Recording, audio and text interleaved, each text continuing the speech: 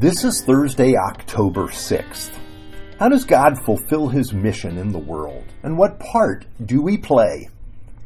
In 1990, after Michael Jordan made a particularly dominating performance at a basketball game, one of his teammates, his name was Stacey King, told reporters this: "I will always remember this as the night that Michael Jordan and I combined to score 70 points.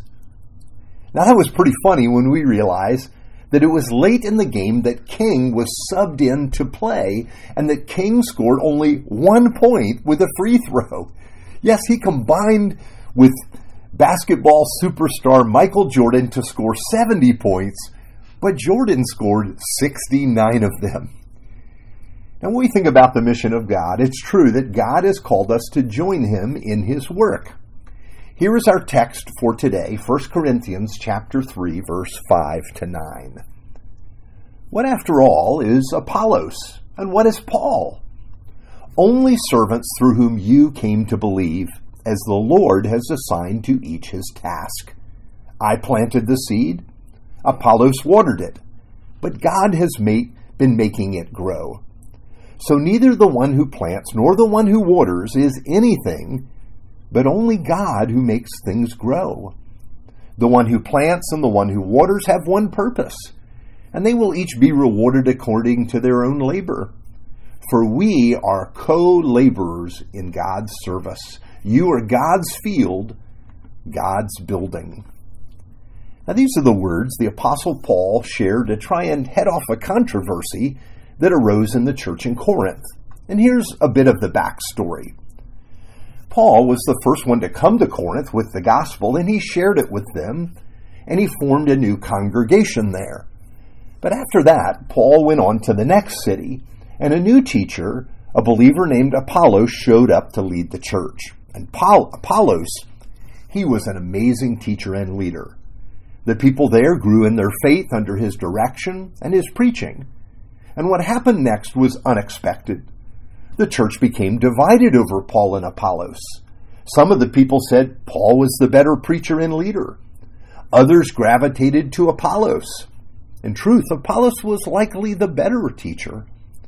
But notice how Paul settles the question. Who is Paul? Who is Apollos, he asks.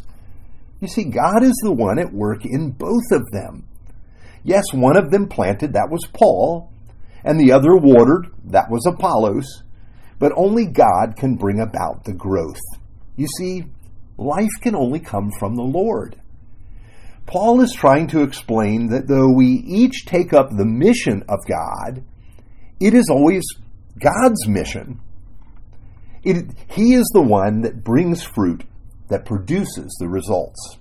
Now this is good news for us for so many reasons. First, it tells us not to put leaders or anyone really on a pedestal. We have only the gifts and calling that God has given to us. We need to remember that Christ is the one building His church, and so we must be careful about taking the credit or giving the credit when it belongs with God. Yes, it's true some servants have extraordinary gifts, but even they cannot produce life in people. They can't save anyone. They didn't bring about the body of Christ. Jesus did. And second, this also means that faithfulness to your calling does not guarantee fruit. There are seasons when fruit comes easily, and there are other dry times when fruit is scarce. And we can't determine the times and the seasons. Only God can do that. This should cause us to be humble when lots of fruit is coming in, and hopeful and expectant when it's not. Our calling is to fulfill our calling in whatever season we might find ourselves. And finally, we learn we are God's co-workers. This really is an astounding statement, considering this places us alongside God in the mission of the gospel. Now, all these years later, as I reflect on Stacey King's comment about combining with Michael Jordan for 70 points, it's really very funny. But think about it. God also has subbed us into the game to be in the game with Him. And He's given us the opportunity to share in His mission. Of course, all the glory goes to God for all the fruit. It would be funny to think otherwise. Let's pray. Our loving Heavenly Father, help us remain humble in our successes and hopeful in our struggles. Remind us that the glory belongs to you. Thank you for inviting us to share in the work that you're doing in the world, and for the grace we have to share because of Jesus. We pray in his name. Amen.